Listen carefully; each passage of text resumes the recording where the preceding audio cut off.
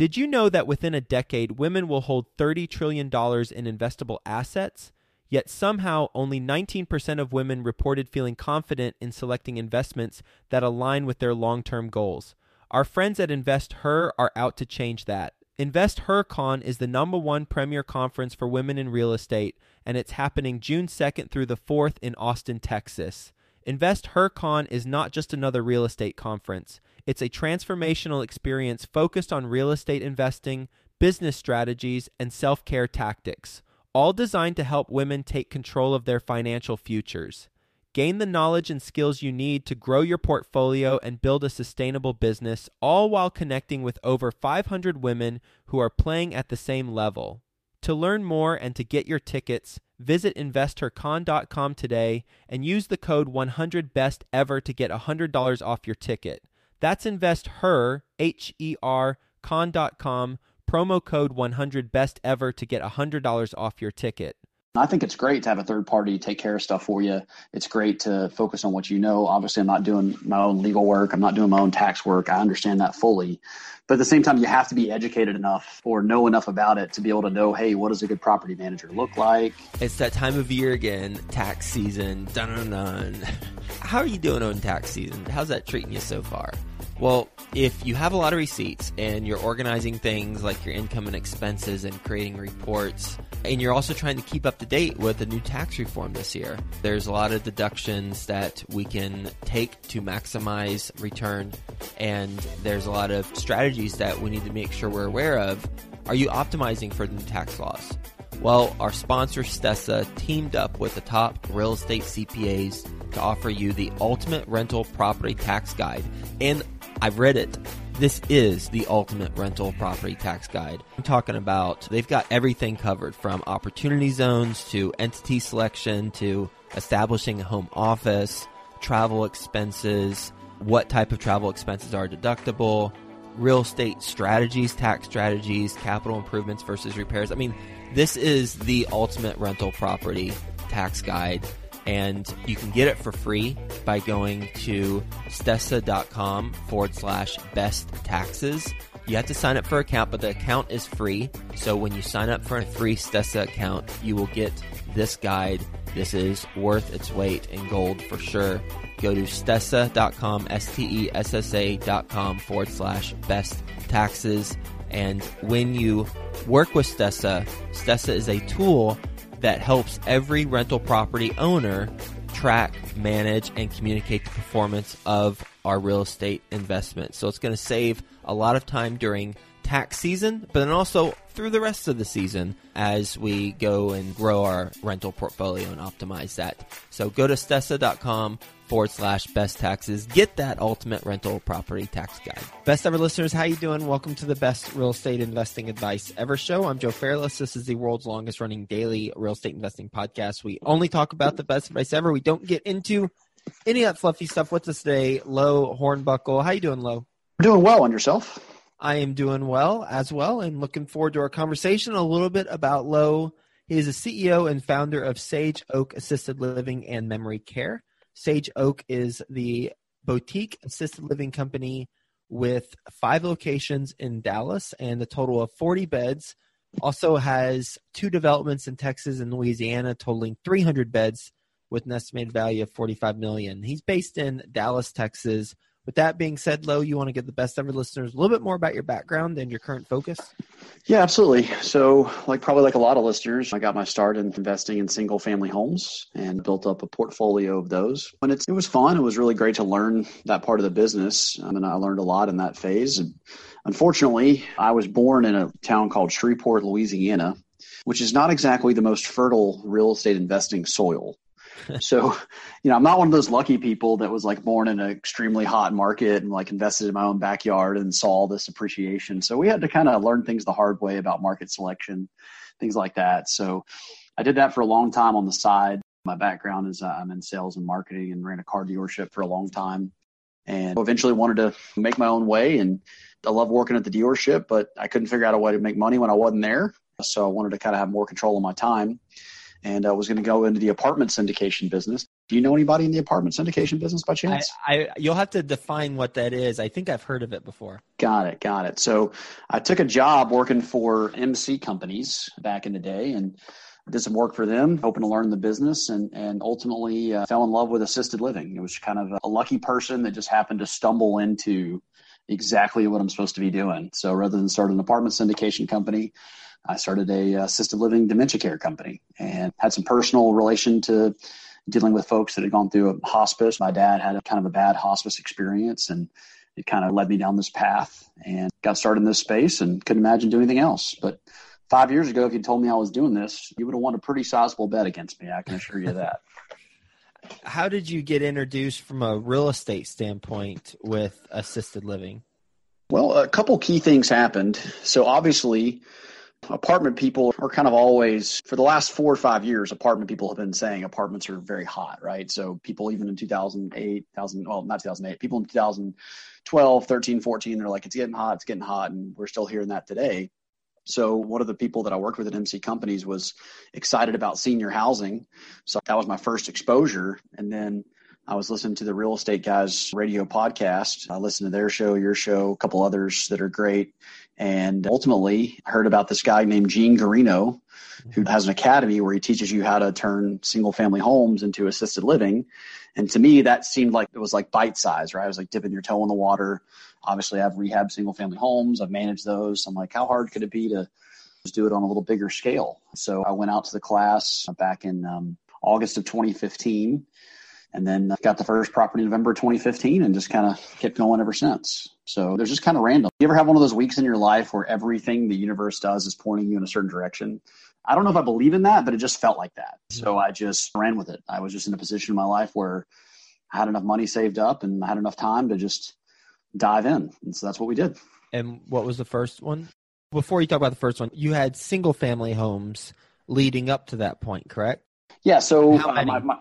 About maybe 70 doors. 770? Yeah, about 70 doors, about half and half middle income, half and half low income in Louisiana. And I'd also passively invested in some multifamily. So I've been a passive investor in multifamily. In fact, I could not find a job. No one would hire me to work in an apartment complex because I'd come from the car dealership and was making a bunch of money, and nobody understood why I was going to take a pay cut to be a property manager. And so the only reason why I got a job was because I'd invested with the company that I got a job at. So I actually called the CEO and worked my way down to get a job. Because they're like, dude, what do you used to make all this money and now you want to come be a property manager and take a 80% pay cut? I'm like, absolutely. How much were you making at the car dealership? I was in the mid 200s when I left, and that's so I was applying. That's not what they pay in property management. No, I was applying for like $40,000 a year assistant manager jobs, so I couldn't get a job. They were all laughing me out of the building, and they're like, they didn't understand. I'm like, well, I want to learn the business. I want to buy an apartment complex. Like, who is this guy? Because I'm just kind of a weird dude, like in the sense that if I bought a Wendy's, I would go cook the fries for a week, so I'd understand the mechanics of it, and then I could, So I've always been a learn the business at a granular level and then step out type of guy. So I would never feel comfortable being in apartments if I couldn't manage one. Just because you see all these horror stories where people, they get so reliant on a third party. Listen, I think it's great to have a third party take care of stuff for you. It's great to focus on what you know. Obviously, I'm not doing my own legal work. I'm not doing my own tax work. I understand that fully. But at the same time, you have to be educated enough or know enough about it to be able to know, hey, what does a good property manager look like? What does a good accountant look like? How do I talk to this attorney if I don't know anything? So I've always felt you have to have some level of knowledge to be able to interact with the expert. And that's kind of been my philosophy in business. So August of 2015, you learned or you bought your first one. What was that? Bought or learned? I went to the Residential Assisted Living Academy in Phoenix in August of 2015. Okay. And you bought your first one shortly thereafter? Yeah. So the first one I did was in November of 2015 back in Dallas. Did you convert the single family homes into those? Yeah. So basically every type of deal. So essentially in our space, you have residential conversions. You take a single family house and you reimagine what it is. That was the first deal that I did. Kind of cool, actually, because our first property was probably the nicest care home in Dallas, which is really kind of cool because we went around and we're like, okay, what's the market missing? And we just felt like, hey, it doesn't have a really premier assisted living offering. So we picked a great neighborhood, got a great deal on a house on a busy street and converted it. And we definitely feel like what neighborhood? Just outside of Preston Hollow. I'm sure most listeners don't really care about the geographics, but ultimately the same neighborhood that George Bush lives in. So It's a nice area. Actually, 3 of our properties are in the same 75230 zip code.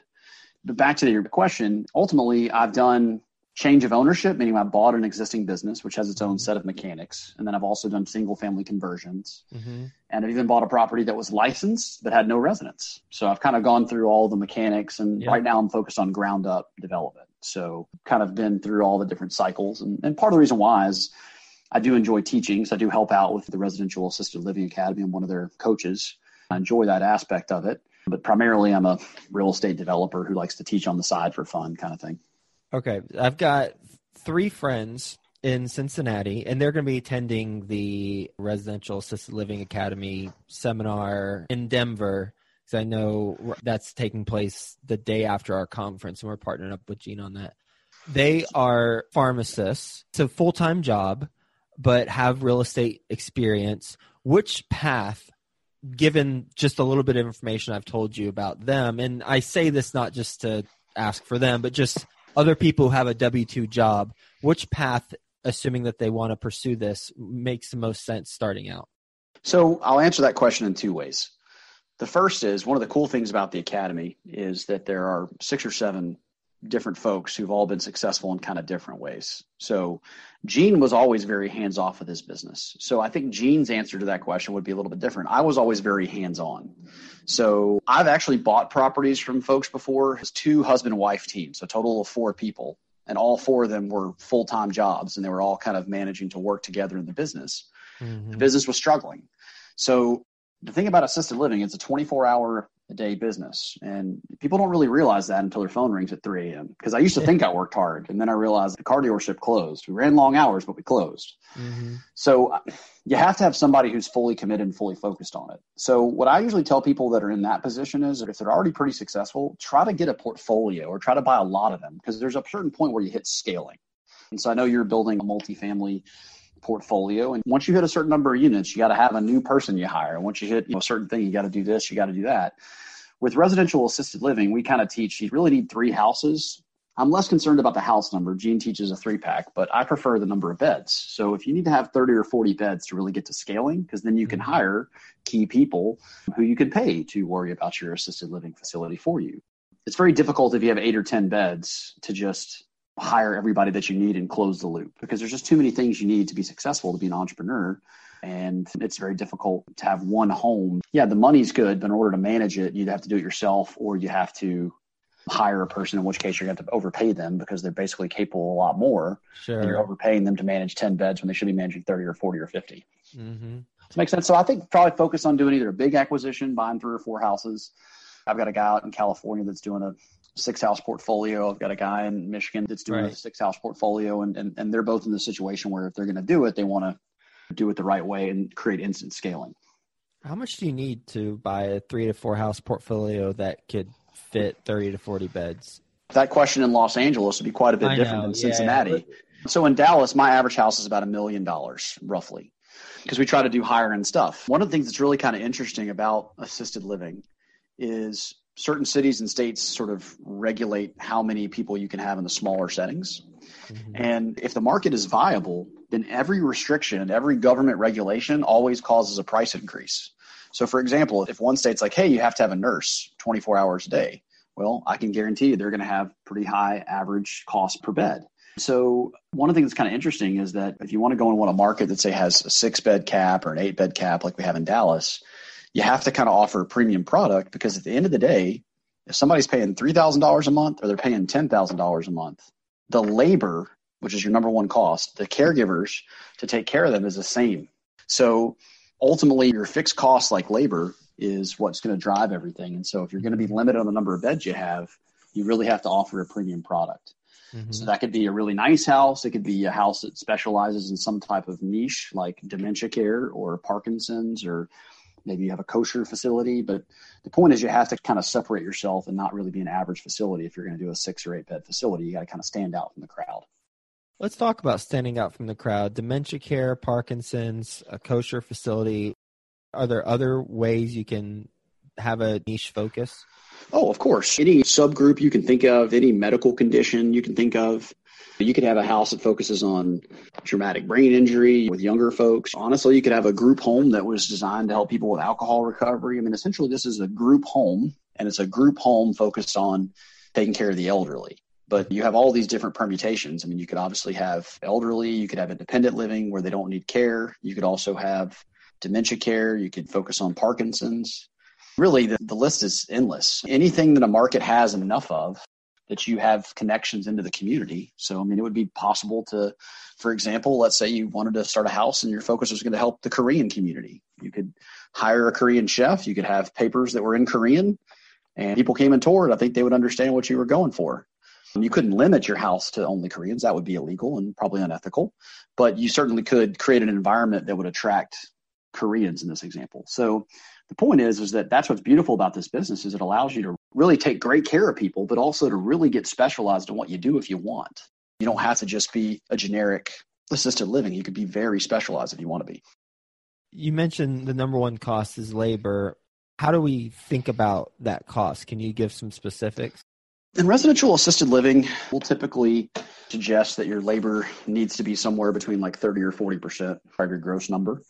And so in our model, you have to understand that in a big building, so when you think about a big 200-bed assisted living facility, their ratios of caregivers will often be like 1 to 10, 1 to 12, 1 to 15. So they'll have one caregiver for every 10 people, every 12 people that they're taking care of.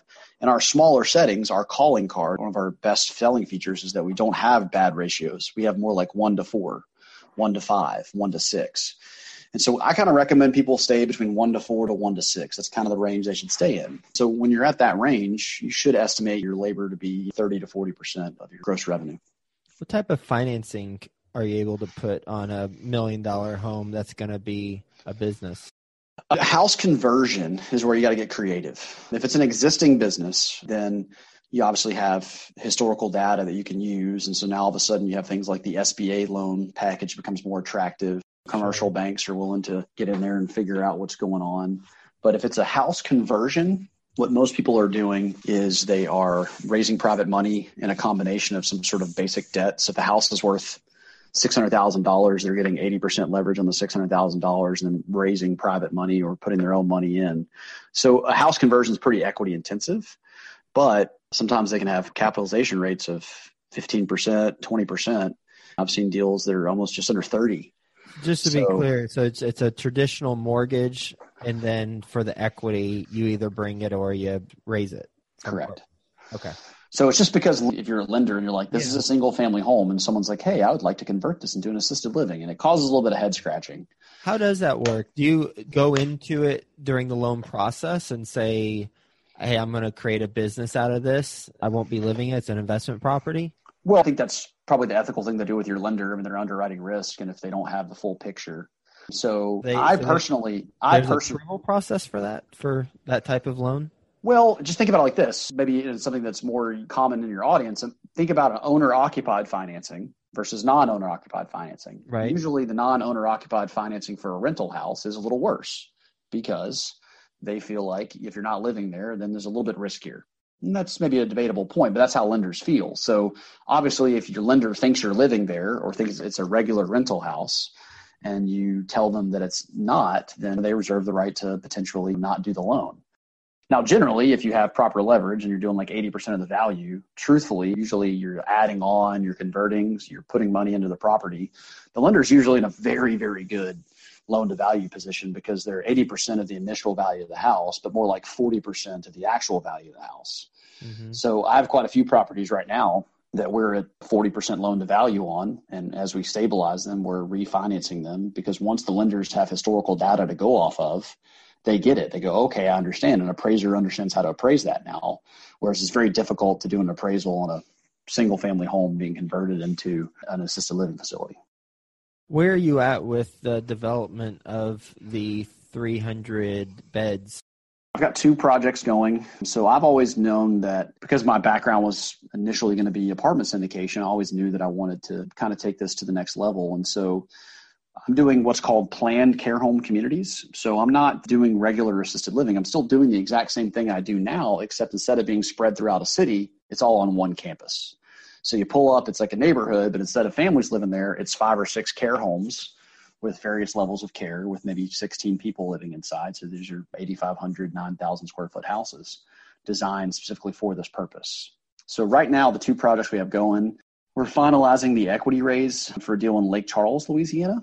So we've got a couple $100,000 of a $4.7 million raise that we're doing, finalizing that. We've already started doing the site work. So we're digging the retention pond, we're building the pads up, things like that.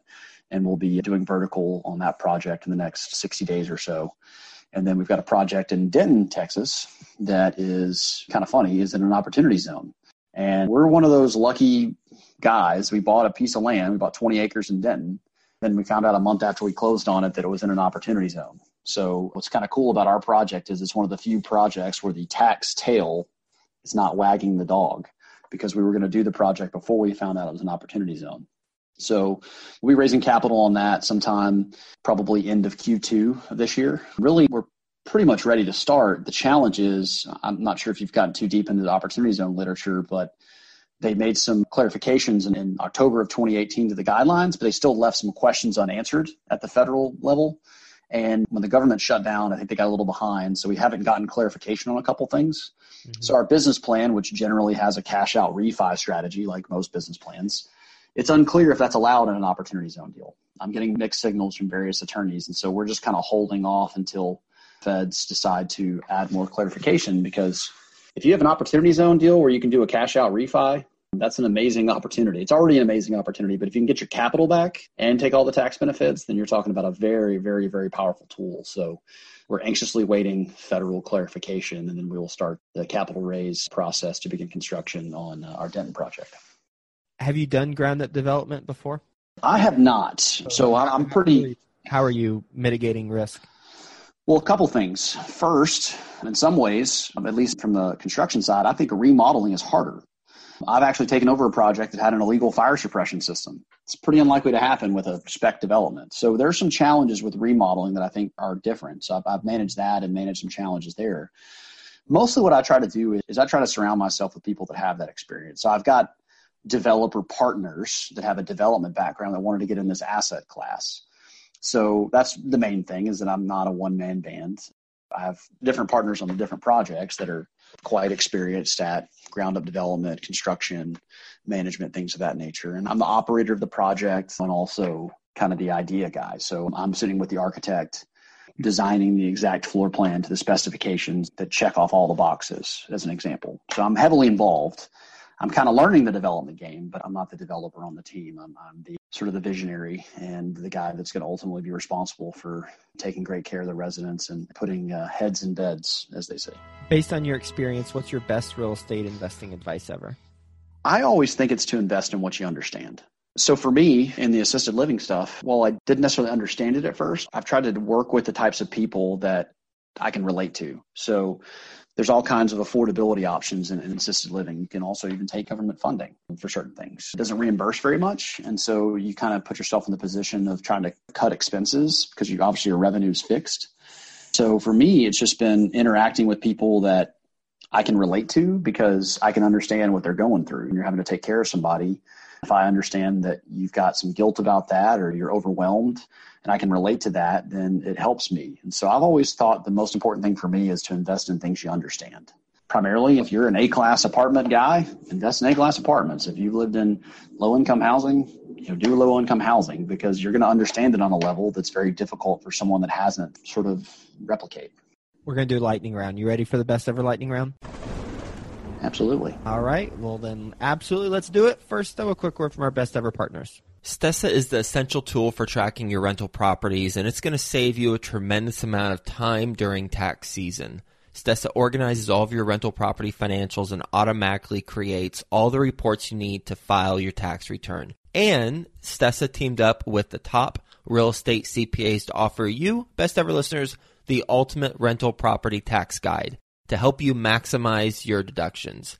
Get that copy when you sign up for an account. The account's free. So get the copy by going to stessa.com/best taxes. That's STESSA.com/best taxes. Are you interested in getting started in real estate syndication but don't know how? My friend Whitney Sewell is the host of the Daily Real Estate Syndication Show podcast. He interviews top experts in the industry to help you learn the cutting-edge tools and strategies of the syndication business. You can find Whitney and his podcast at lifebridgecapital.com. Best ever book you recently read? The One Thing by Gary Keller. Best ever deal you've done? One of my assisted living projects in Dallas. Why was that the best ever? Just, it's been a really fun experience, and it's got a monster cap rate. A mistake you've made on a transaction? Buying an assisted living facility with an illegal fire suppression system. What's the best ever way you like to give back? You know, that's what's so great about what I do is I get to do both. I get to basically help people and make concessions and help people out of tough situations, but also it's also work for me. So I've kind of married giving back and capitalism together, and that's really fun. So it's not like work really hard, make money in ways you don't feel great about, and then give back. I've just sort of married social ideas with my job. So I get to give back every day I'm at work. And how can the best ever listeners learn more about what you got going on? Probably the best thing to do is shoot me an email. My email is just LOE, so low, LOE. And our website is thesageoak.com. So that's TheSageoak.com. So low at thesageoak.com. So they can shoot me an email there, and whether they need questions, maybe they got a mom or dad they're trying to find placement for, happy to help in any way that I can. I've got a pretty good national network. If they want to learn more about investing or just talk about assisted living, I'm happy to have the conversation. Lo, thank you for being on the show talking about all things assisted living. The number one expense with assisted living cost is labor, and you talked about ratio of staff to bed or residents, 1 to 4 to 1 to 6 is going to be between 30 to 40%. And then also talking about the different types of business plans you can do, rent, residential conversion, change of ownership, license but no residence, and ground up development, and some solution to some challenges that might come up during some of those, like getting a loan, for example. Sure. Or the different ways you can get started and how to allocate costs so that you go in, you're buying 30 to 40 beds, and that can afford to hire someone. So thanks again for being on the show. Really enjoyed our conversation. Hope you have a best ever day, and we'll talk to you soon. Thank you, sir. Are you interested in getting started in real estate syndication but don't know how? My friend Whitney Sewell is the host of the Daily Real Estate Syndication Show podcast. He interviews top experts in the industry to help you learn the cutting-edge tools and strategies of the syndication business. You can find Whitney and his podcast at lifebridgecapital.com.